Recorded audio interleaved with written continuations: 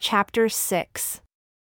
Now the Lord had shown unto me, Abraham, the intelligences that were organized before the world was, and among all these there were many of the noble and great ones.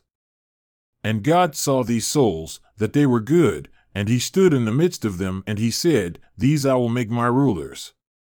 For he stood among those that were spirits, and he saw that they were good.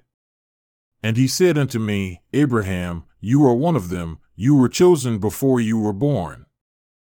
And there stood one among them that was like unto God, and he said unto those who were with him, We will go down, for there is space there, and we will take of these materials, and we will make an earth whereon these may dwell.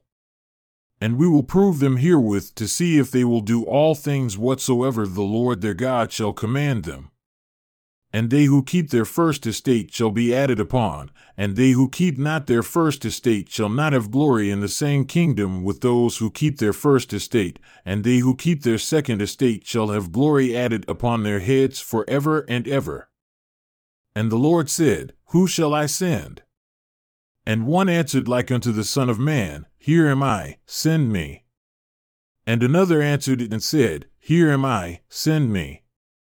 And the Lord said, I will send the first. And the second was angry, and kept not his first estate, and at that day many followed after him.